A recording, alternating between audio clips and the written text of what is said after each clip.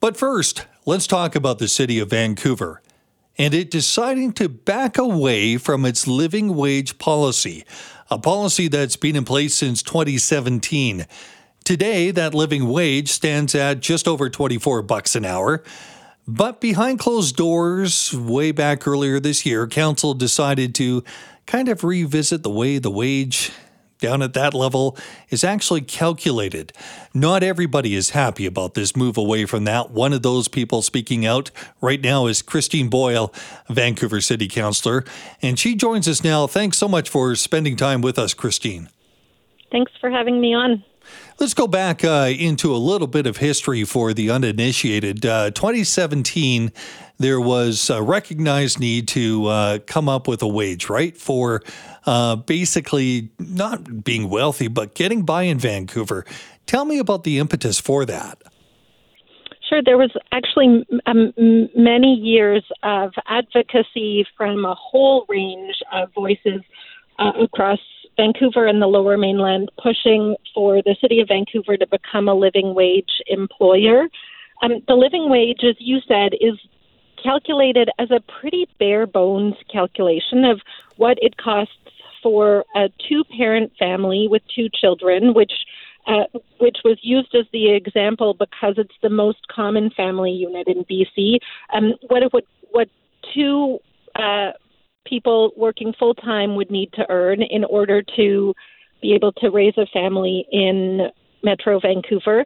It really doesn't include many extras or perks. It's a very basic calculation of food and housing costs, transportation, childcare. It is even harder if you're a single parent raising kids, of course. So that's how the calculation was done. The Living Wage for Families campaign updates it regularly because, of course, costs change. So, for instance, the investments that the provincial government and federal government have put into childcare and the reduction in childcare costs for many, many families have made a difference. That results in a lower wage needed to be able to live in Vancouver. On the flip side, the increasing cost of housing sees the living wage go up, and in this year, inflation and the increasing cost of almost everything has seen a rise in the living wage. So it's based on a calculation of what it actually costs to live here. So 17% is how much it's gone up, I would presume, since 2017. $24 an hour is not a lot. That basic calculation that everybody uses in your head, it's not always accurate, but you take the hourly wage, you double it, 24 doubled is 48, put 3 zeros after, about 48 grand a year. Can do that with almost any hourly wage for a full-time job. So that's not a lot, 48 grand, maybe 50 grand a year around that for living in Vancouver. What happened behind closed doors with the majority on council? What was the move? What was the thinking from your council mates? Not your civic party, but your council mates. So because it was an in-camera meeting, I can't speak to any of what the discussion is or what other people's votes were. I can say that I have been a long-time supporter of and advocate of the living wage, and I voted against the city deciding to step back from its living wage commitments. I think there's a fundamental principle here that is really important, and it is that people who work for the city of Vancouver should be able to afford to live in the city of Vancouver, to call Vancouver home. The people who are most impacted in any organization that is a living wage employer, I won't speak specifically to the city, but where the living wage tends to have the most impact is on, of course, the lowest wage employees and often contract employees. So often it's security workers and it's janitorial and cleaning staff. And contractors. It's not just the employees, but the contractors that come in, contracted through the city, right? Well, and specifically the lowest wage of contractors. And I think it's important that folks who do that important work in the city and for the city belong in Vancouver and should be able to call Vancouver home. You know, you may not have entire insight into this, but why in hell was this decision made behind closed doors? So there are specific rules that outline what at the city is an in-camera discussion and decision and what isn't, and those decisions are made by the city's legal team, certainly not by council itself. It is Bruce Claggett in for Jill. Thanks for being with us as we get ready to head into the weekend. Let's talk a little bit about trust and integrity in our electoral process, the fundamentals of even our democracy as we take a look at things like, the headlines nationally of Chinese interference in Canadian elections. That's playing out in Ottawa, and we're getting more stories all the time of how much the Prime Minister may or may not have known about Chinese interference. Well, the BC government has introduced its own bill this week to try to tackle the rise of either election disinformation that has been happening or the disinformation that could happen in the future. Now, the legislation, if it does pass, would make it illegal to deliberately and knowingly make false statements about elections and about the candidates. Well, to talk more about this is Rob Shaw from Check TV, who has written in Business in Vancouver on this, and it's a great article, great depth on this subject. Rob, thanks so much for joining us. Thanks for having me on. What is the idea behind this legislation? Where is this coming from? Well, it's not something that the NDP government in power right now just sort of thought up out of the blue. It actually comes from the chief electoral officer, who's our independent watchdog of elections at Elections BC. And he has written a couple of reports the last few years on the rise of disinformation in elections worldwide, the ability of misleading campaigns to influence election outcomes by shadowy figures and actors, and the various ways that is happening now online and through sophisticated means, social media bots, that type of thing. And so he had mentioned, the Brexit referendum and all sorts of other sort of examples internationally, and he'd recommended a number of changes to legislators, and not all of them, but many of them are in this bill that the NDP has brought down this week from the Attorney General. And I think it's the kind of thing we're going to be talking about next year with the 2024 election campaign in British Columbia, and it will potentially have kind of, I think, hopefully a positive impact on some of the discourse that is out there during election time. Oh, this is an issue that's not going away. Just so we understand it before we get into the legislation and possible penalties if we break these new rules. Let's flow chart this out with a hypothetical. The worst case scenario, what the legislation is aimed at. How would it start? And let's just call it a foreign power or an outside power. How would they end up influencing a politician or the process? How would that, in fact, play out in their hopes to changing a result? What is the flow there? Well, there's so many different ways that could happen these days with social media and different platforms. But essentially what this legislation is contemplating is the ability for the government to demand that companies, including the big tech companies, take down misleading information within 24 hours or face enormous fines daily. And we're talking about several different things here. So one is what the legislation views as objective biographical information about candidates. So think of the Barack Obama debate in the United States where his birth certificate was questioned and whether he was even an American and eligible to run for president.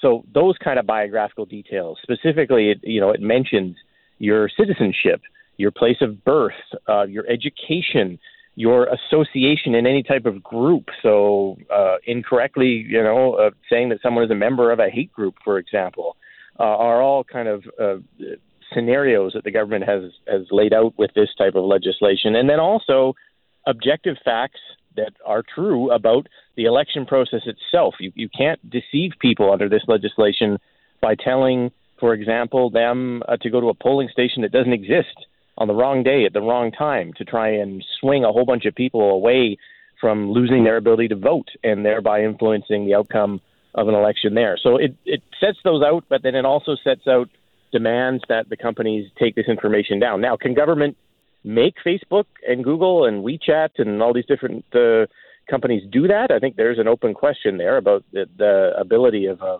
small, sub-provincial government like this to do that. But it is envisioned in this legislation that that's what would happen. I guess, Rob, it comes down to how long is it going to be up before it even gets discovered? And as you know, people see a tweet or see some information on social media, and it's usually a social media of their choice, or they take that and take it as fact. And if they hear it enough times, they end up going on with it, and it could influence others. I guess that's the whole belief behind this. I say that knowing that there was a conversation I came across just 2 days ago where just casually somebody was talking to somebody else, but I was there, and they were mentioning that Justin Trudeau on the federal scene. Justin Trudeau, no academic background. In fact, he was just a drama teacher. And I thought, well, okay, let's hold. Bruce, don't get involved in this. And I thought, but you know me, I just opened my mouth and I got involved. And I said, you know what? Politics aside, let's just talk about this. The guy's got 2 university degrees. One of them being an education degree and a undergraduate degree in geography. They're like, what are you talking about? And it reminded me that even casually, and there's nothing illegal there, but casually you could just spread misinformation, and it ends up being the narrative that is shared so many times. Are we ever going to be able to control that, do you think, Rob? No. I mean, look, this was my question to the Attorney General this week is, well, what if you just make a mistake? You're reading something, the Wikipedia page is wrong, or you're passing on partial information or whatever. The bill is not designed to go after sort of individual folks who make a mistake in describing something. It's designed to go after knowing and deliberate misinformation. So campaigns by third-party groups, campaigns by unknown groups, multiple social media bots or repeated posts or, advertising that's done illegally that deliberately spread a false bit of information about someone, that they're part of a group, that they aren't actually a doctor, that they, very specific things. And that's where it's intended to be. You're right that it's so hard with the information flow these days to know the totality of what you're talking about, and things, your family is sharing stuff on Facebook that's wrong, and people are passing around information that's wrong. It's not designed to hit people. It's designed to try to go to the source. And again, has anyone figured that out, how to do that effectively? No. Is the BC government going to figure that out on its own? No. But it set the tools to give the Elections BC and the Chief Electoral Officer the power to do that when and if we sort of get a better handle on how we limit tweets and Facebook posts and TikTok videos and stuff that are wrong, and setting up the watchdog to be in a position to do that in the future, however he or she sees fit. And I think that's the enabling part of this. It's interesting. If you go and libel or slander a company and make false statements about them, you go through the civil system, and we're seeing more and more cases of that playing out, where there are court cases and judgments coming down with BC companies that have come out on the winning side of somebody saying something absolutely false about them. But we don't see that when it comes to people. And I'm not even talking politicians. But is this because there is no ability, basically, to go after people when it comes to elections in the civil courts? No, for sure there is. You can libel someone, you can absolutely. But the problem is that it takes time and legal resources and money to obtain even interim court rulings, injunctions to have information taken down. Election campaigns are very prescriptive. They're occurring for a month. And so what I think this does is, whether or not you want to proceed with a libel lawsuit, you can take it to the chief electoral officer, and he or she can issue that order for a company, which would get fined $50,000 a day for every day after 24 hours they leave up the information, and have it removed much more quickly and effectively than through libel or defamation. And again, we also have kind of slap lawsuit legislation in BC that was brought in, where it's supposed to discourage or prevent someone with very wealthy pockets from just kind of going after you when you're stating the truth, with frivolous lawsuits that run you out in court. So, that part of it as well is an interesting wrinkle. But elections move so quickly that this allows, I think, the Elections BC to move as quickly, quite separate from whether you want to sue someone for libel. Well, it'll be interesting to see how this plays out and if we see any action with this when it comes up to election time in the province. By the way, Rob, does this also cover civic elections, or is it just for the provincial ones? I believe it's just for the provincial ones. However, that's actually a pretty good question. It was sort of envisioned yesterday as being in place for the next provincial election. Yeah. That will certainly be our first test, but I imagine if it works well, you could see that expanded, but it's a good question. And, this bill has a bunch of other things in it, too, and people can check out the column, because there's some mail-in ballot changes. A lot of people are mailing in ballots these days, and this bill makes it slightly easier to do that in the future. So there's a fair bit that's going to come up for debate in the legislature, and we'll stay on top of that as well. Thanks, Rob. It's a good read, Glacier Media and Business in Vancouver, Rob's article on this, and it's titled BC Disinformation Bill Makes Sense. Will it help? Rob, thanks so much for your time. Okay, take care. Thank you for being with us. Bruce Claggett in for Jill Bennett. And a tough one for some people trying to get into the BC interior this afternoon. As you may have heard in the news, the Coquihalla Highway is closed right now in both directions, but that's the major of the three routes, the biggest of the three routes to get into the interior. A complete closure of the Coquihalla between Merritt and Hope, and that's because, according to Drive BC, because of heavy congestion and extreme winter weather. The alternatives there being the Fraser Canyon on Highway 1 and, of course, the Hope-Princeton, but that could add hours to an already difficult commute. A new poll is out from Research Co., and it shows, among other things, that neither of the two main leaders of the federal parties, the two biggest federal parties, the ones with a chance of winning government, are gaining any ground when it comes to managing the economy. One of the other findings, though, is that there is this almost neck-and-neck tie. Well, it is. It's a virtual neck-and-neck tie. 34% of decided voters, according to Research Co., would vote Liberal if an election were held tomorrow. 33% would vote Conservative. Let's unpack some of these and bring in Mario Canseco, the president of Research Co. Mario, always a pleasure to talk to you. Happy weekend ahead, and thanks for joining us right now. It's my pleasure, Bruce. Great to chat with you. Now, let's take a look at the movement with the Liberals and the Conservatives. Justin Trudeau now in a neck-and-neck tie when it comes to where he stands with the Conservatives. Is this a surprise, or what trend do we see? Well, this is a big change from what we saw back in October, when the Conservatives had a significant lead at the national level, partly because they were doing so well in Ontario. This month, the Liberals are up by 7 points in Ontario, so that brings them within 34% at the national level, still dominating in their usual strongholds of Atlantic Canada and Quebec. And the Conservatives gaining in Alberta, where they don't really need the numbers. They're at 58%. There's no point in winning those seats by 20 or 30 points, but also ahead in Saskatchewan and Manitoba and in British Columbia. So it's almost as if we're redoing the 2021 election. The numbers really haven't changed that much. This would probably give us another Liberal minority. And it certainly hasn't been an easy time for the Conservatives to try to maintain that momentum. They were doing very well in October. Now they're back into what is essentially a statistical tie with the Liberals.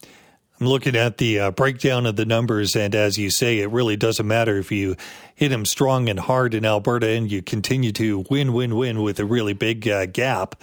When it comes down to it, it's all about seats, isn't it? Exactly. And this is where there needs to be some change in order for either of the two parties to gain some traction as far as the seat counts are concerned. We don't see the Bloc Québécois climbing the charts in Quebec, so the Liberal seats tend to be a little bit safer. The Conservatives are doing better this month in Quebec than they did before, but not enough to win some of those seats. Ontario is the key because we see some of those fluctuations that could really lead to changes of 20 or 25 seats going to one party or the other. And this is ultimately what the Liberals need to try to do. They're still holding on to some of their urban strongholds, particularly here in BC. But we've always seen the Conservatives dominating in BC. In every federal election in this century, with the exception of 2015, the Conservatives or the Canadian Alliance have finished in first place here. So it's not a surprise to see them at 38% right now. It's a return to the usual swing of things when it comes to the way BC votes federally. Mario, let's take a look at some of the issues and see which ones are gaining any sort of traction with one party or the other. The first one that comes to mind is election interference. Headlines and the big headlines in the Globe and Mail almost 3 or 4 days in a row, consecutive stories about what we knew, what the Prime Minister knew, going back to and when about election interference. When it comes to voters, does this mean anything? Well, it's not moving at this stage. We were in field from February 25 to February 27, so we were still in the early stages of what was coming out related to foreign interference. And we see accountability and leadership as the number one issue for only 4% of Canadians. There's been other moments when the crisis is bigger, when the scandal that the government is facing is more significant, when these numbers trend upwards. I remember in the early stages of the HST discussions with Gordon Campbell, accountability and leadership was 20% when it came to British Columbians. So I think it's a matter of time. If this continues, if the scandal continues to percolate, then maybe we'll see these numbers dancing a little bit more. But at this particular stage, people are more concerned with the economy and jobs, healthcare and housing. The other one is, of course, the economy. And I know that can break down into different areas, I guess, when we talk about the economy, be it interest rates, inflation, or just the prospects for jobs and whether we're still in that job surplus or not. But I'm seeing that neither of the leaders are gaining any ground when it comes to the economy. Now, I'm also feeling, and maybe it's just being a little too close to the news, that there are so many factors, at least for British Columbians, where we're just being hit time and time again with one more expense after another, be it taxes, be it inflation, be it the cost of renewing a mortgage. And I'm not seeing in these numbers Justin Trudeau taking much of a hit. Am I right? Yes, what we see is the higher concern about economy and jobs, particularly from the younger crowd. Canadians aged 18 to 34, this is the number one issue for them at 33%. So it's more of a concern with those who are starting out, who are trying to find the next job, and who are worried about their economic prospects. But the reality is we've had 4 months of consistent attacks from the Conservatives talking about inflation, branding it as just inflation, and the numbers aren't really moving for either of them. We see 41% of Canadians who say they would be comfortable with Pierre Poilievre being in charge of the Canadian economy, and 44% who feel the same way about Justin Trudeau. So the fluctuation since October is just 1 point. It hasn't really made a dent as far as trying to connect and to sell the idea that if you change the federal government, the situation would be better as far as finances for all Canadians. So it's been a lengthy campaign, but it's not something that is moving voters right now either away from the Liberals or to the Conservative fold. Okay, before we go to calls, let's talk a little bit about the NDP and Jagmeet Singh. What can he take out from what we see in this latest poll?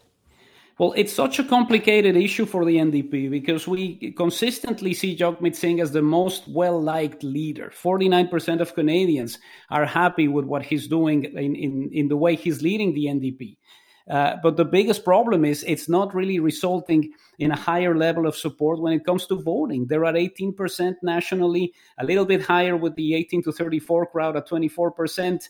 Their best province is British Columbia at 28%, which is still 10 points behind the federal Conservatives. So this has been consistent, especially when we go back to the 2021 election. A lot of people who like Jagmeet Singh, who like him as a leader, but who can't see themselves voting for the NDP if an election were to happen tomorrow. Bruce Claggett in for Jill Bennett. We have Mario Canseco, president of Research Co., talking about this latest poll showing Liberals and Conservatives neck and neck in Canada. And if an election were held tomorrow, 34% of decided voters would vote Liberal, 33% would vote Conservative. By the way, the NDP at 18%. Mario's with me, but let's go right to the calls. Your calls at 604-280-9898, 604-280-9898 in South Surrey. Paul, what's on your mind? Well, undoubtedly, I would vote Conservative. I have for many elections, and I think the reasoning is if you look at the current Liberal government and how they govern, it's a trend that's common within that party, and it's conquer and divide. And they don't do anything necessarily for the betterment to the country. If you look back towards Pierre Elliott Trudeau and how he governed, gave his finger to the West, that's quite common in the Liberal Party. So, Paul, you would describe yourself as a die-hard Conservative. Die-hard? No, not die-hard, because I don't like that term. So I'm a conservative thinking person. I'm socially liberal, you might say. I'm more of a libertarian. Okay, however, what would it take for you to vote Liberal, to move your vote? Well, responsible governance. Responsible governance and the true governance of the entire country, not a conquer and divide policy. You know, in the Harper years, many people don't like Harper. Yeah, he was a little boring, but he was a policy wonk. He remains a policy wonk. He left office, and he led us through the 2008 recession, which, devastated most of the planet, and we came out of it with a $1 billion surplus. Okay, I appreciate the call, Paul, and I know where you're going with that. But I want to take this right to Mario, because I think there is an interesting point I'm trying to get at, and that is people that have voted Conservative for years. Are we seeing anything that would move them over to the Liberals, or is it more the other way? Mario, are you seeing any shifts or any great shifts one way or the other?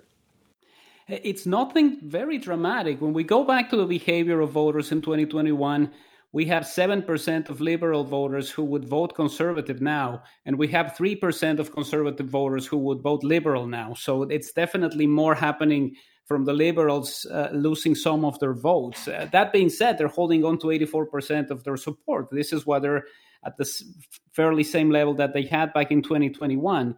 But I think part of the essence of reconnecting is going to be, how do you sell the idea of a different country? I think that has been one of the difficulties that they had over the last two campaigns, not really coalescing around Andrew Scheer or around Erin O'Toole and selling a vision of what the country could be. There was a moment in 2021 when O'Toole connected very well, particularly on foreign affairs, and it looked like change was at hand, and it sort of fizzled out at the end. So essentially what they need to do if they want to get back in government is develop this idea of what the nation would look like if they were in charge. Okay, also in Surrey, Marco, if an election were held tomorrow, they always say tomorrow, not today, but if it were held tomorrow, how would you vote?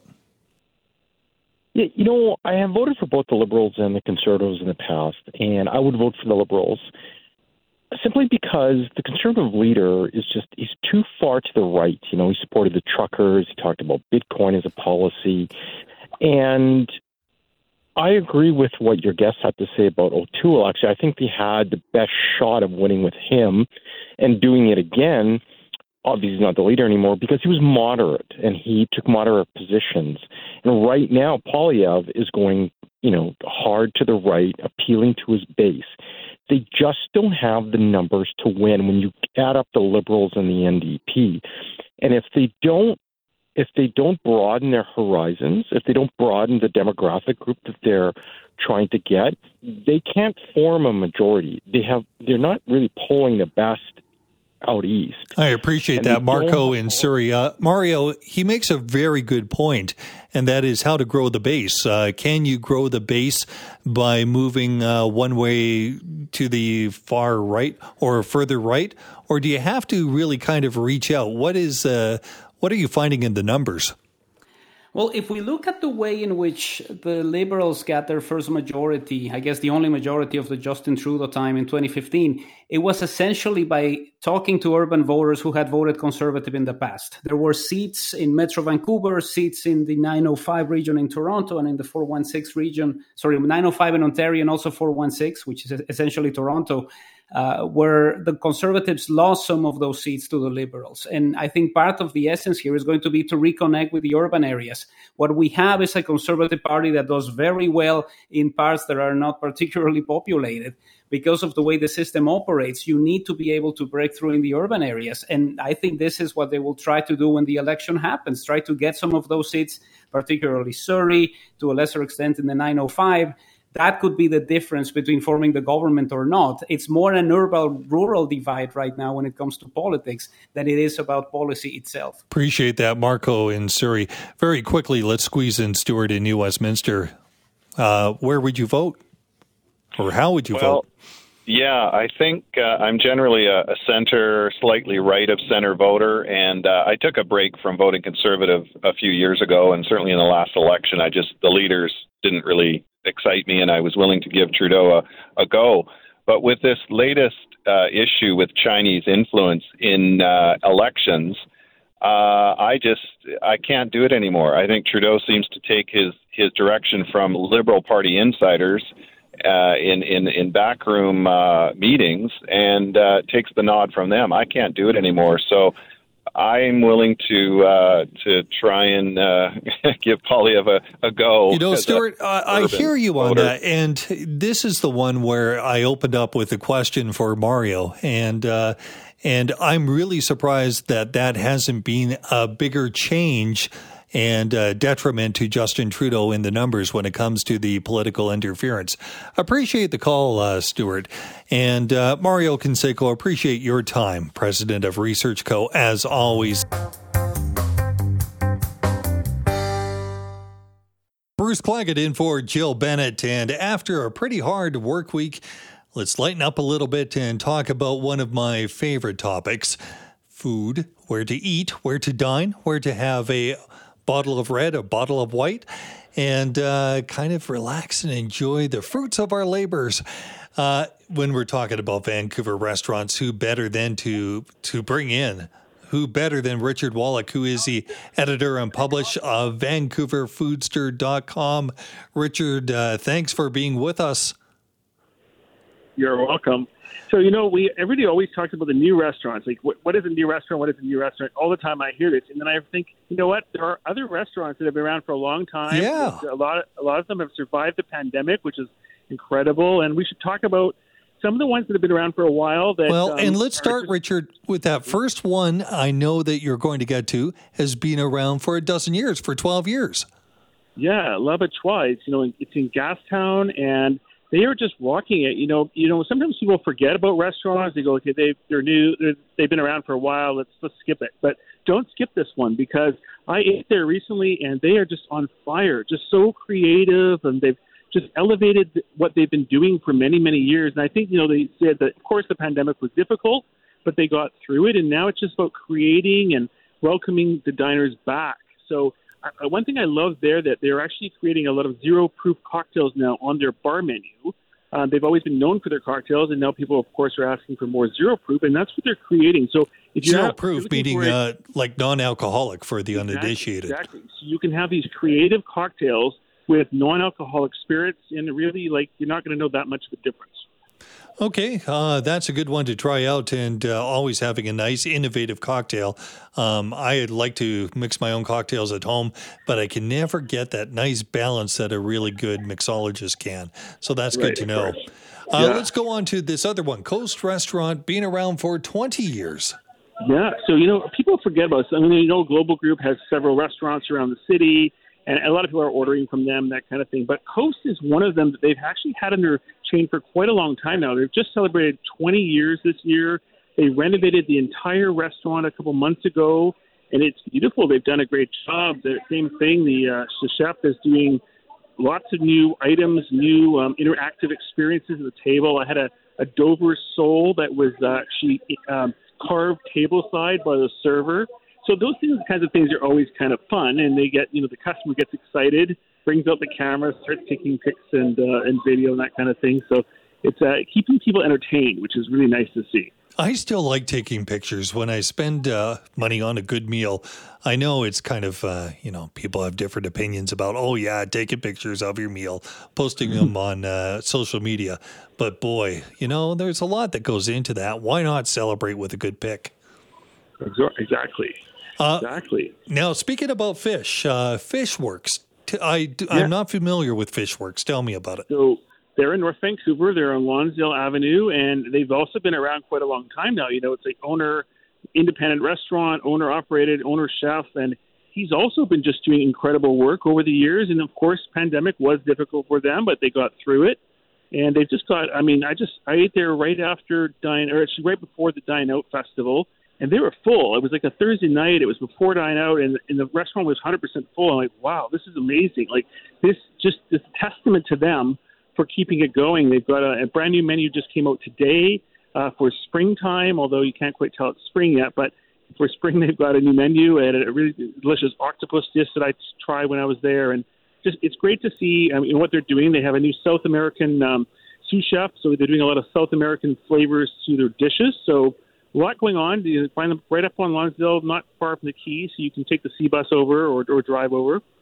I find when you cook octopus, you really have to know what you're doing to make it not rubbery. Exactly, because it can come out the wrong way. Yeah, so there's a good place, and you've discovered a great one, I guess.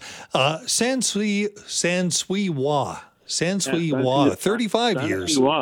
Yeah, so this is a Chinese restaurant. It's up on Main Street in the kind of Riley Park neighborhood there. 35 years is a long time for any restaurant around Vancouver, but they've just done a really good job. And same thing, through the pandemic, they were operating, and everybody's wearing masks, and they're kind of still wearing masks in there. But they've just done a great job. So you go for dim sum in the morning, or you go for dinner at night. But every time I've been there, and I've been there a couple of times lately, it's full all the time. So you like obviously the service is key there. They know what they're doing. People come for quality food and experiences. So I think 35 years, long time for them. I've been talking with Richard Wallach, editor, publisher of VancouverFoodster.com.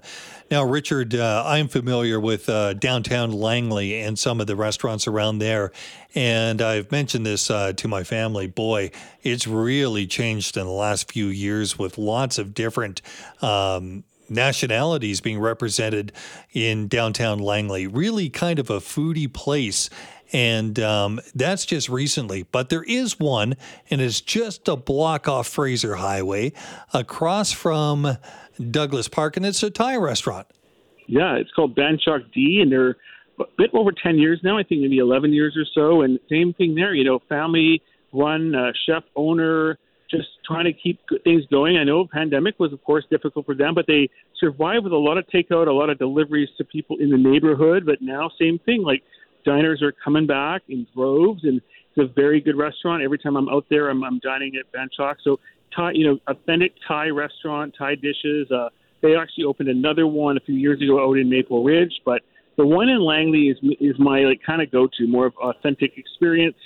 And it's great to see because, as you mentioned, there are actually a lot of new restaurants opening in that area, and we'll talk about that in the months to come. But for now, celebrating the ones that have been around for a long time, that's a great one to try. Yeah, always busy. It's a neat restaurant, neat space, and you can see a good mix of people dining in and taking out there. Here's one, Lift Bar and Grill, 17 years. Yeah, so Cole Harbour, that's been a spot people have been going to for a long time, and everybody's been known. They've always been known about their martinis. People go for the martinis at the bar, a lot of their cocktail drinks, but they've got a lot of great dishes there. Chef Chris has been there for the past year and creating a lot of new dishes there and brunch, and and that kind of thing. So it's not just a tourist spot anymore. It's locals are going out and enjoying it. They've got a great view of the harbor and Stanley Park, so you can go there for brunch, but you can also go there for dinner during the week as well. Let's talk about pizza. Yeah, so Via Tavere has been around a long time now, so like over 10 years, and like that's another one. They're like one of the ones that started the Neapolitan trend, I guess, around Vancouver. They were one of the first to do that style of pizza before Nickley did it, and then now, of course, there's a whole bunch more. But Via Tavere has got the same thing, like family operation. The families in there are working every day, and they just keep it going. And same thing through the pandemic. I remember they had a window open up, and people would go by and they'd place their order and they'd pick up their food from the window during the pandemic. But now, of course, everybody's dining in, and they've got an outside patio as well. But it's busy all the time. So it's just great to see, these restaurants that have been able to keep it going for so long, and they're still going strong. Richard, what type of pizza are they? I know there's so many different types, from the wood-fired pizza to Chicago style and everything. What do they do? So this is Neapolitan style. So this is using the type of 00 flour and kind of keeping it very authentic. Margarita, salsia, the sausage rapini pizza. You can have a white sauce or a red sauce. Very, very traditional. They also do some pasta dishes now and some desserts as well. Okay, two more we want to talk about, one being Jam Jar. So Jam Jar, people know, they have several locations around the city now, but they did start a bunch of years ago on Commercial Drive, and they're still going strong on Commercial Drive. During the pandemic, though, they actually opened up one in Sechelt. So people may not be aware of that. If you go over the Sunshine Coast, you will now find a Jam Jar. They also moved their commissary there. The owner actually moved up there himself, and then he commutes to the city once a week. But they have a great restaurant there. So if you're heading over there, you can try Jam Jar there. But they have multiple locations around the city now. But really the first one was Commercial Drive, and that one is still going strong for Lebanese, for casual eats, and great cocktails there as well. Lebanese. Yeah, wow. Now, here's a classic, and most of us are very familiar with the name. 40 years plus, the Shaughnessy Restaurant. Shaughnessy Restaurant at Van Dusen Gardens is actually still run by the same owner, same family, 40 years, which is very impressive to see the same ownership for any restaurant, because sometimes restaurants will change hands, but this one has not. So the same owner since day one running it, and I think just same thing. Like it's very busy. We've got Chef Matt Phillip in there. He's been there about 5 years now. He's really changed things up. He told me through the pandemic was a little hard, but now they're doing a lot. They're growing some herbs at Van Dusen Gardens. They're trying to do as much local as possible. And so I think a lot of locals appreciate that. Of course, it's busy at certain times, because when there's Van Dusen holiday lights on, when there's activities at Van Dusen going on, then the restaurant becomes packed. But if you want a nice meal, just go during the week, go for lunch during the week, go for dinner during the week when it's not kind of a celebratory season, and you can get to enjoy some great food. Richard, a great list indeed, and we went through so many of them. I know we've made a lot of people hungry, and they'll want to come back and review some of the names. Where can they go if the name went by so quickly? How can they find these out? I think VancouverFoodSteer.com, or send me a message on Van Foodsteer on Instagram. You can just DM me on at Van Foodsteer on Instagram, and I'm happy to share that with them. Van Foodsteer, Van Foodsteer on Instagram, VancouverFoodsteer.com for the website. Richard, thanks so much, and happy eating ahead this weekend. Yeah, thank you. You too as well.